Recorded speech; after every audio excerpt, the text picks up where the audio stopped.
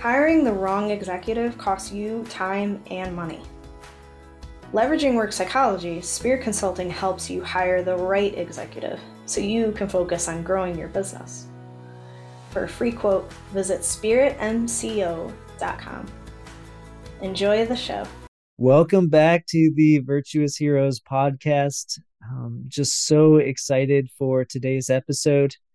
Rhea, I know we've just really started to get connected and, learn about each other's kind of journeys and walks. But I don't know. I just like, even looking at you, I could just see the joy and see the joy that you bring to the world. And so our first question always is, who are you? Well, first of all, thank you for having me. I've been looking forward to this all week, and thank you, Christopher, for the incredible work that you do and what you bring to the world. So happy to be here. Who am I? In my professional life, I serve currently as the Senior Vice President and Chief Operating Officer for Devereaux Advanced Behavioral Health. Devereaux is one of the nation's leading nonprofit behavioral health providers. We serve individuals from birth to end of life with behavioral health and intellectual disabilities, individuals with autism, in school-based settings and inpatient settings, residential settings, community-based settings, supporting them and their extended families. And we serve about 25,000 lives a year. And I like to say, also serve our employees, and our employees, our Devereaux family of employees is approximately 7,000 employees. So that's what I do in my professional life. And in my personal life, who am I? I'm a mother of a 14-year-old daughter who's just started high school, a wife, and I think my strongest identity, Christopher, which we'll end up talking, I'm sure, about throughout today's podcast, is more than my education or any formal training. I am my parents' daughter. And that is something that has just been anchoring force, and a very, very strong sense of my identity comes from being their daughter. Awesome. Well, yeah, thank you for sharing in that way. I think the thing that's really kind of on my heart of what you shared is, just kind of wanting to circle. I mean, I love, please don't take this follow-up question as a dig towards I think it's awesome to be able to be a mother and to be a wife. In the last podcast episode I just recorded, we did a deep dive around family life. So today I want to kind of focus my follow-up question from you just being able to share kind of like overall is circling back to Devereaux. Why do you do what you do? It's a great question. There were many paths that laid ahead of me when I was making choices as a young adolescent, kind of figuring out my way in the world and what I wanted to do, and actually chose the path of becoming a clinician initially and psychology, which was off the beaten path for where I was being guided by my family and my parents, because they all came from kind of the private sector. And I think just early on had a calling to connect with people and understand people authentically. It seemed to be a natural skill. And the journey has led me to Devereaux. I never ever thought I'd be, supporting the operations of a large organization. When I started this journey, I thought I would be a clinician, and I trained as a clinician, and that's where I'm at heart, and did that for many years. And then found myself in a place where I was given an opportunity that I leaned into, more because of need, I think, for stability at that point, to enter into the organizational aspects of mental health, behavioral health, and was just very drawn to the idea of being able to make a larger scale change. You could do it one individual at a time as a clinician, and that's incredibly rewarding, and I love doing that.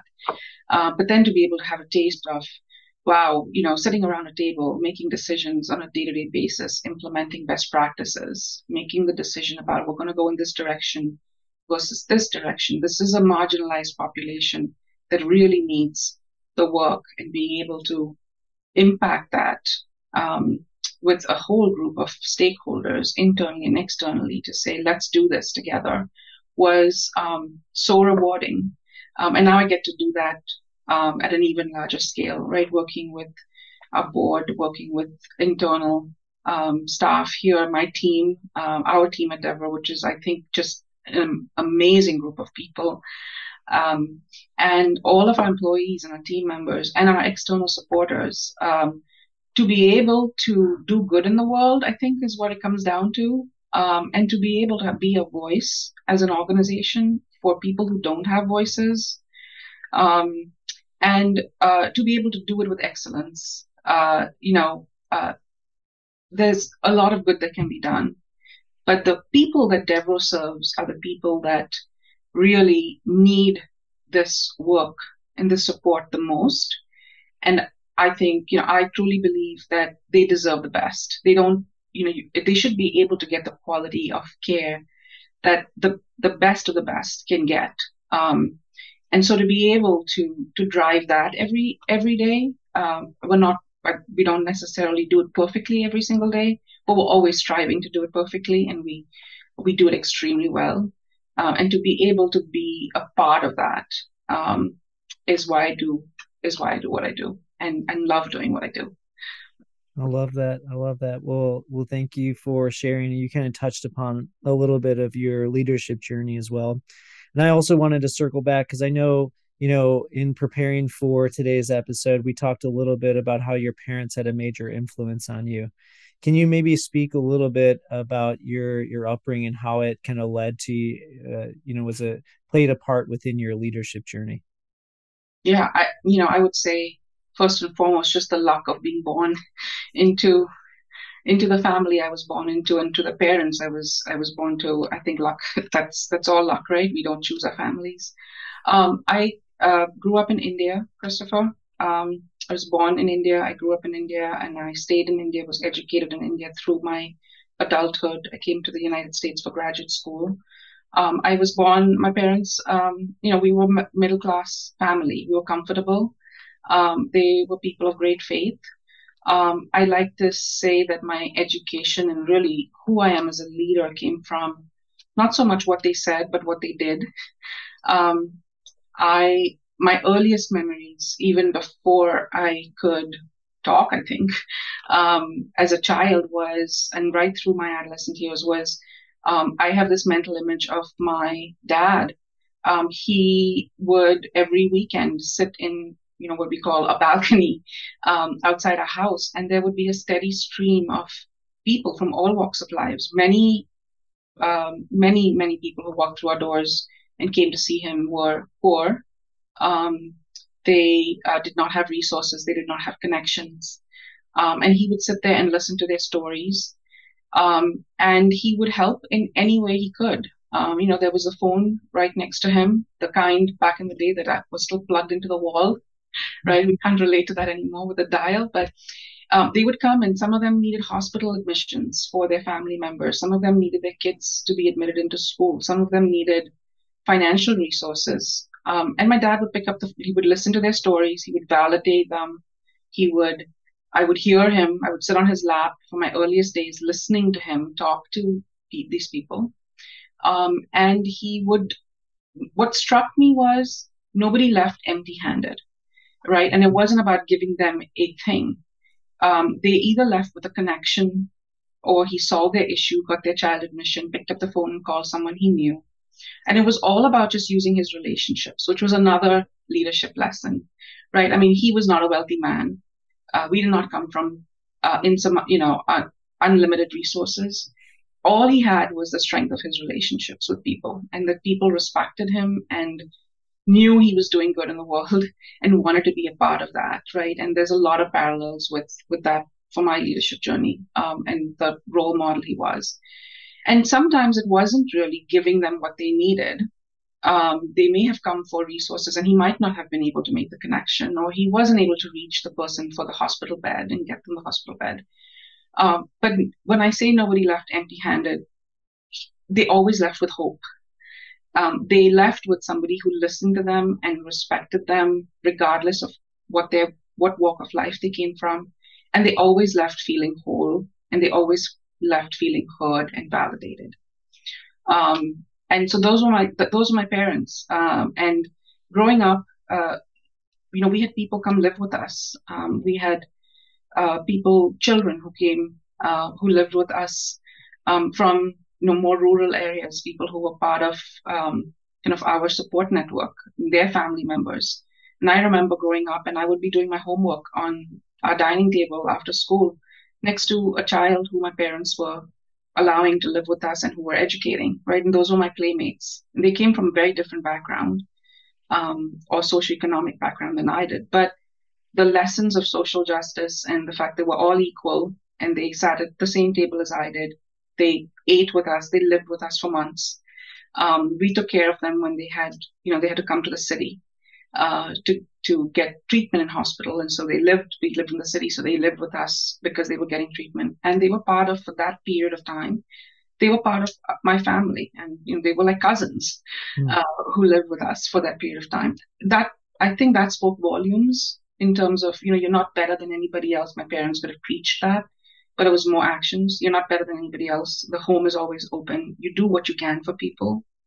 And you always do the right thing. And I think those were lessons that no higher education or leadership academy could ever teach anybody, right? It just becomes part of who you are. It becomes part of your DNA. So that was my upbringing, and I'm incredibly grateful for it. Being much older today and raising my own child, I look back and I say, gosh, how do they do it? And how do they do it without necessarily reading books on parenting and, having all of the resources and exposure that we have today as adults? That's who they were, and they just imparted it. How many siblings did you have? And was this like a, I'm just curious, was he like a missionary? Was this like his full-time gig? And then from being able to help people, like there was just like people that supported his ministry, or what did that look like? So I'm the youngest of three siblings. Interestingly, both my sister started in the private sector and moved to the public sector as well. So, I mean, our upbringing must have had some kind of impact as well. But no, this was not his full-time gig. My father was a journalist. He was a sports editor of one of the leading newspapers in India. That was his profession from the very beginning, and his education. And my mother actually didn't have very much education at all, but through hard work, rose to be a very senior executive at a multinational global firm. But this was not his full-time gig. This was just, both my parents grew up in families with very deep-rooted faith. In their own way, they came from humble beginnings. And the culture was just rooted in Indian culture. It's an extended community. Families live together, and it's rooted in you do what you can for your neighbor, and you share what you have, right? And so this was just, I think, his own upbringing, and it just carried through to his life. And I saw my mother do that as well, right? She was a rising executive and a full-time mom. In those days, not easy in Indian culture to be a woman, rising through her career. And today, almost 25 years after she has retired, she still has people whose lives she touched in her professional journey, who she helped along the way, who stay in touch with her. So it was just naturally who they were. They believed in lifting people up to the greatest extent and helping people realize their potential. So I don't think it's any irony that I work for an organization today whose mission is to unlock human potential. I think it's come full circle. I love that. Yeah. So where does faith and leadership intersect for you? I think very much like my parents. I am a person of faith, and uh, it's very important to us and our family. It's not something I necessarily, like my parents, wear on my sleeve. It's more of a matter of it's just there in how I think I live and operate in the world. And I think the intersection for me comes through it's rooted in servant leadership, right? You're there first to serve others and put other people first. It's not about you. You're the belief that you have time here on this earth, and the goal is to try to actualize and become the best person you can be on your individual journey, and also help others along the way to the extent that you can. And it's a kind of shift away from narcissism to just try to do the best you can for the most people. The other intersection, I think, for me, and I think it's really, we've lived this. Devereaux has always lived this. I think it's part of Devereaux's DNA. It's that idea of you're never quite a finished product, right? You never quite reach the end. Even when you get really good, you've got to push to get to great. And when you get to great, you've got to push to get even beyond that. Not for yourself, but also to make an impact to the larger social system, the larger ecosystem that we all live in. And so that the idea of introspection, right? This is difficult work. It's difficult work as an individual professional. It's difficult work to operate in the behavioral health care space, Mm. nonprofit behavioral healthcare space. It's not perfect on any given day. There's lots of challenges, and one can, as an individual or an organization, um, take a look and say, it's just too hard. And there's all of these excuses and all of these reasons why this is too difficult to do. And, when you make a mistake or things don't go perfectly, there's 100 reasons why. You can explain it away, right? Or where that intersection occurs, it's that introspection of saying, yes, this occurred, but how can I look at myself? How can I look at the organization?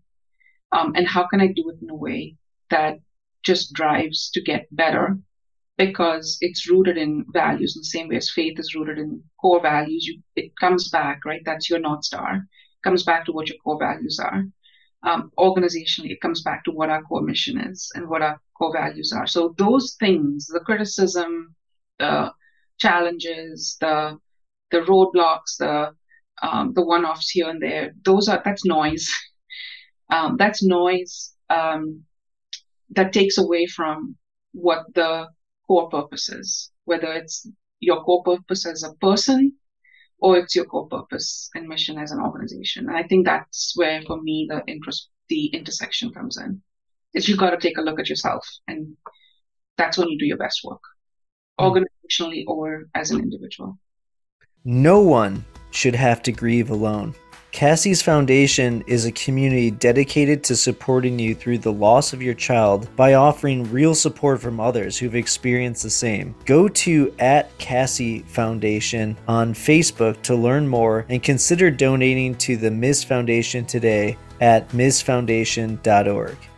Well, I'm glad you say that, because the show is really heavily rooted in introspection and being able to kind of look at our own lives and what has been some of those what are some of the ways that we naturally have strengths, and those act out in the different virtues that we walk in.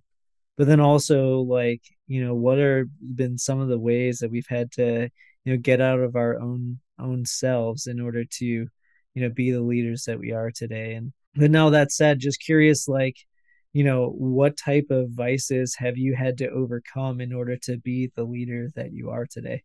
Many people are surprised. People who know me today are surprised to learn that I was somebody who was not very confident and had a lot of self-doubt in the early stages of my life.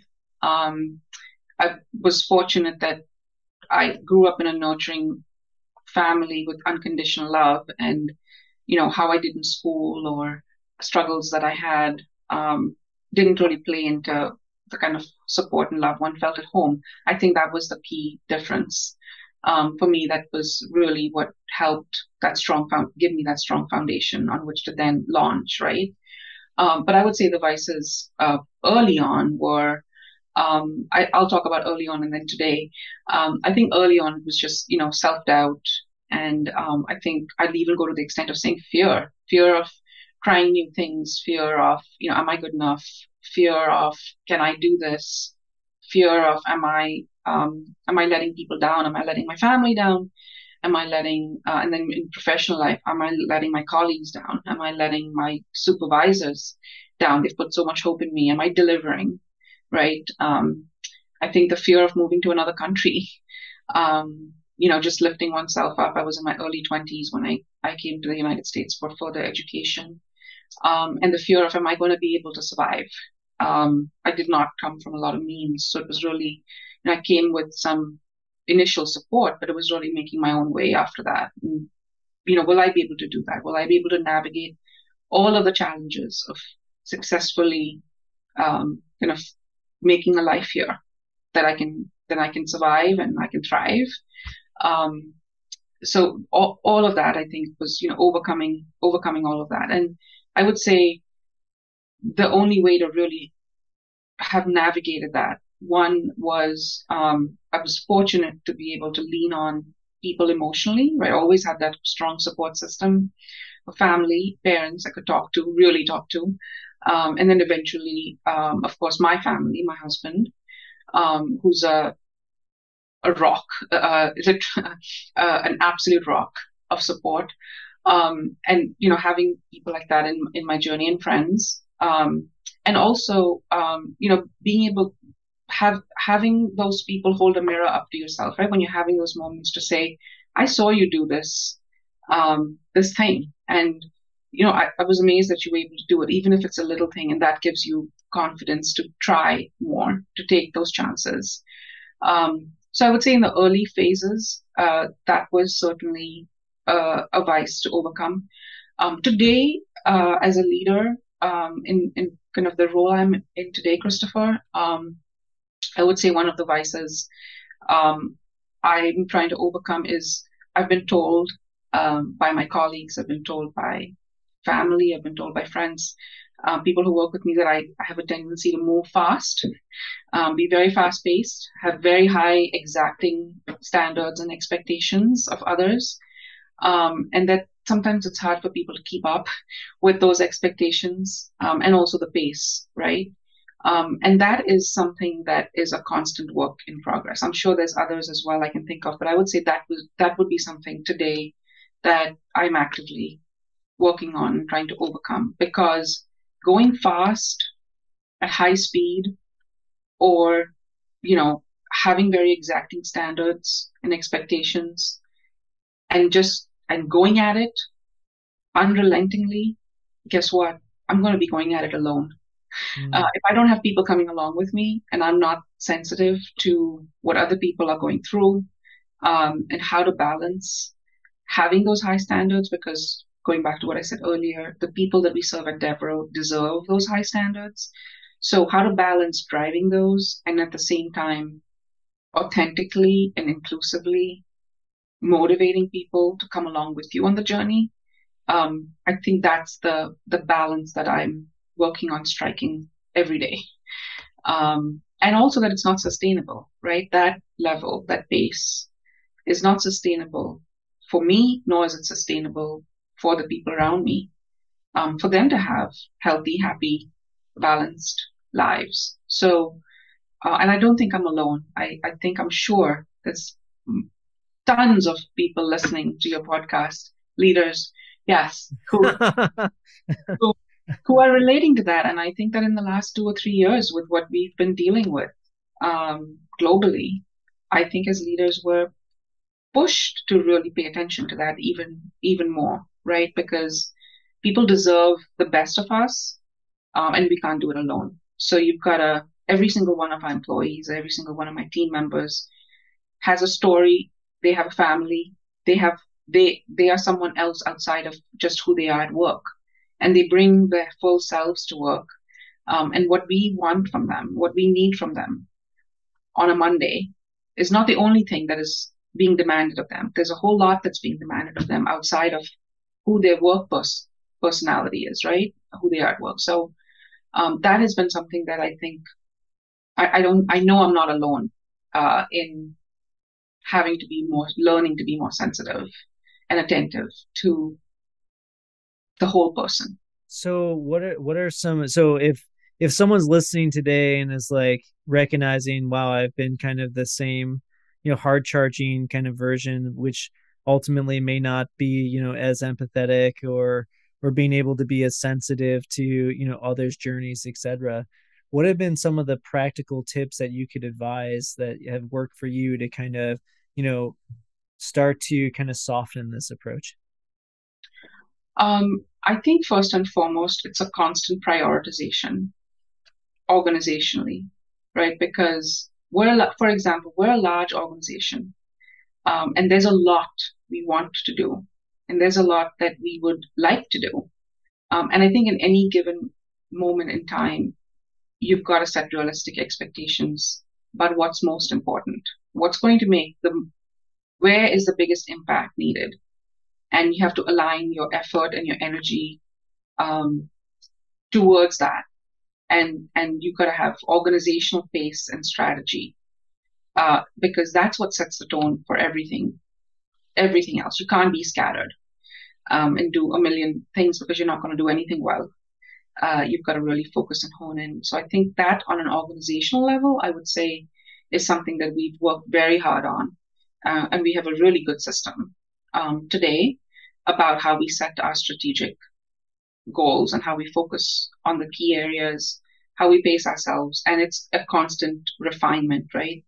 And then the other is, I think, is really important. And I think it comes to authentic leadership is you have to create an environment in which people feel comfortable pushing back, um, and really pushing back, where you don't just say, I tolerate differences of opinion. You don't just say it's okay to disagree with me. You don't just say it's okay to challenge me or challenge my way of thinking, but you actually genuinely embrace it, and you set a tone in which people actually feel invited and very comfortable to do that. And I think that starts with how you function as a leadership team. I think the reason I'm happy at work and I can bring my whole self to work authentically, right? And we have that culture at Devrel with our leadership team at the highest level. Our CEO sets that tone in the way he leads the organization. I feel very comfortable saying to him, I see things a little bit differently. Can we talk about it? And I feel extremely comfortable saying that. Our team feels comfortable saying that with each other. And then I think working for myself, I would say, creating that atmosphere genuinely with the people that I work with in my team. That's really important because people need to be able to tell you when it's too much or when it feels scattered or when it doesn't feel focused or when their teams are struggling, so that you can adjust. So that's what I would say to listeners who are leaders who are trying to navigate this. Is have a genuine atmosphere in which that's tolerated, and not just tolerated, embraced. Yeah. Yeah, we've that's something also that we really work on heavily at Spirit Consulting, and interweaving it through the values of the organization too. And also wanting, we really try to focus on hiring consultants that are, really strong in emotional intelligence to be able to, be able to already have that in their tool belt of the courage to be able to have those difficult conversations and be able to mentor up, as well as being able to go externally too with our clients and being able to share where maybe some of our clients are off the rails too, and being able to share that point of feedback and recognizing that it's an opportunity to help people to grow and develop. And as you said, like if people are going down wrong pathways, to be able to kind of pull back and share for the sake of recognizing that this is in their best interest of being able to help them grow and develop in that way. So no, I think that that's pretty key and critical, and love being able to share on that. So I know we kind of dove further into kind of like what are some of the things that you see as opportunities for your own development. What are some of those areas, Rhea, where you just feel naturally gifted within? And yeah, I would love to hear some of the virtues that you feel that you've been blessed with. Um, well, it's hard for me even today to talk about myself in those terms. So I guess the first thing will be, I think it comes from humility. I think that would probably be my number one. If I was to identify a virtue, I think it's humility. It goes back to kind of those roots of, really believing you really know better than anybody else. You're just all on a different journey. And I think from that humility, again, talking about my early years and upbringing, I think that ability to relate to just about anyone, on a personal level in an authentic way, whether it's a high-powered executive, or a politician, or someone in very senior leadership, or it's a family member or a client or one of our direct care staff. Um, I I don't really see a difference, right? They're all individual human beings, and I think there's a consistency and authenticity in interactions, that's genuine, and it sounds small, but I think it's huge, in being able to drive positive change forward when you can really listen to people, you can really connect with them and understand, and that they feel like, um, you are seeking to understand, right? To be able to do Hmm. better for them, no matter who they are, and that it's really genuine. I think, soft skills, that's what they're saying these days, right? Is almost everything's going to be automated. Um, a lot of the hard skills, the technical skills, as we advance in the next 2 decades, there's going to be significant automation, and the skill gap is going to be on the soft skill side in terms of critical thinking and relatability and being able to really work with teams, and that, interpersonal, skill set, intuition, those kinds of skills are going to be harder and harder to come by. And I would say that, those are probably some of my strengths and virtues. So I'm fortunate to have had early great role models to have learned them from, and then opportunities along the way and incredible mentors and role models along the way, including up to today with the team I work with, that model that for me, today, and I'm constantly learning from. Yeah, I think whenever I try nowadays to try to stay away from praying for humility because it ultimately creates a lot of, very difficult moments in life to have to walk through, and I mean, what you said of like, from your upbringing, and I could see how, being able to have those early life lessons of having, the family all around, and then having people that are going through different sufferings in life to be able to like be living with you as well. I mean, I think that definitely, if you think about like the modern American kid that like is just super entitled and that's like has every like device, and like just we're living in an age where that most of the times that we lived more affluently than like kings and queens from hundreds of years ago that didn't have television, they didn't have air conditioning, they didn't have the internet and the ability to have any information readily at your fingertips. Like we are definitely living right now in a very big season of blessing. And yeah, but I mean, I could definitely see how your upbringing and what you had communicated is definitely allows you to be the humble leader that you are today, and having those such critical skills of being able to have empathy and seeking to understand from people, and wanting to really have those skills, or having those skills that allow you to connect with people at a deeper level than what is just really surface level and common interests, etc. So, well, thank you so much, Dr. Fernandes, for being with us today on the Virtuous Heroes podcast, where we inspire virtuous leadership. And really look forward to continuing the dialogue with you as well. My pleasure entirely. It was very enjoyable. Thank you. And thank you again for the work you do. Hey, Chris here. Hope you enjoyed this episode. To continue to grow in virtue, will you please subscribe to the Virtuous Heroes podcast on YouTube, Apple Podcasts, or Spotify? Or you could also visit us on the web at www.spiritmco.com. That would be tubular. Hope you have an awesome day.